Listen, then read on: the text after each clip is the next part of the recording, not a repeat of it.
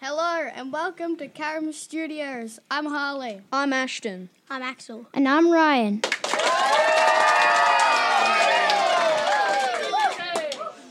And today's topic is NASA.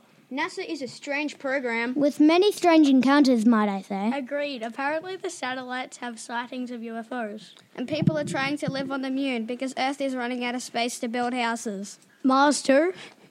I think this project is kind of amazing and we should pay attention to the minerals that inhabit it.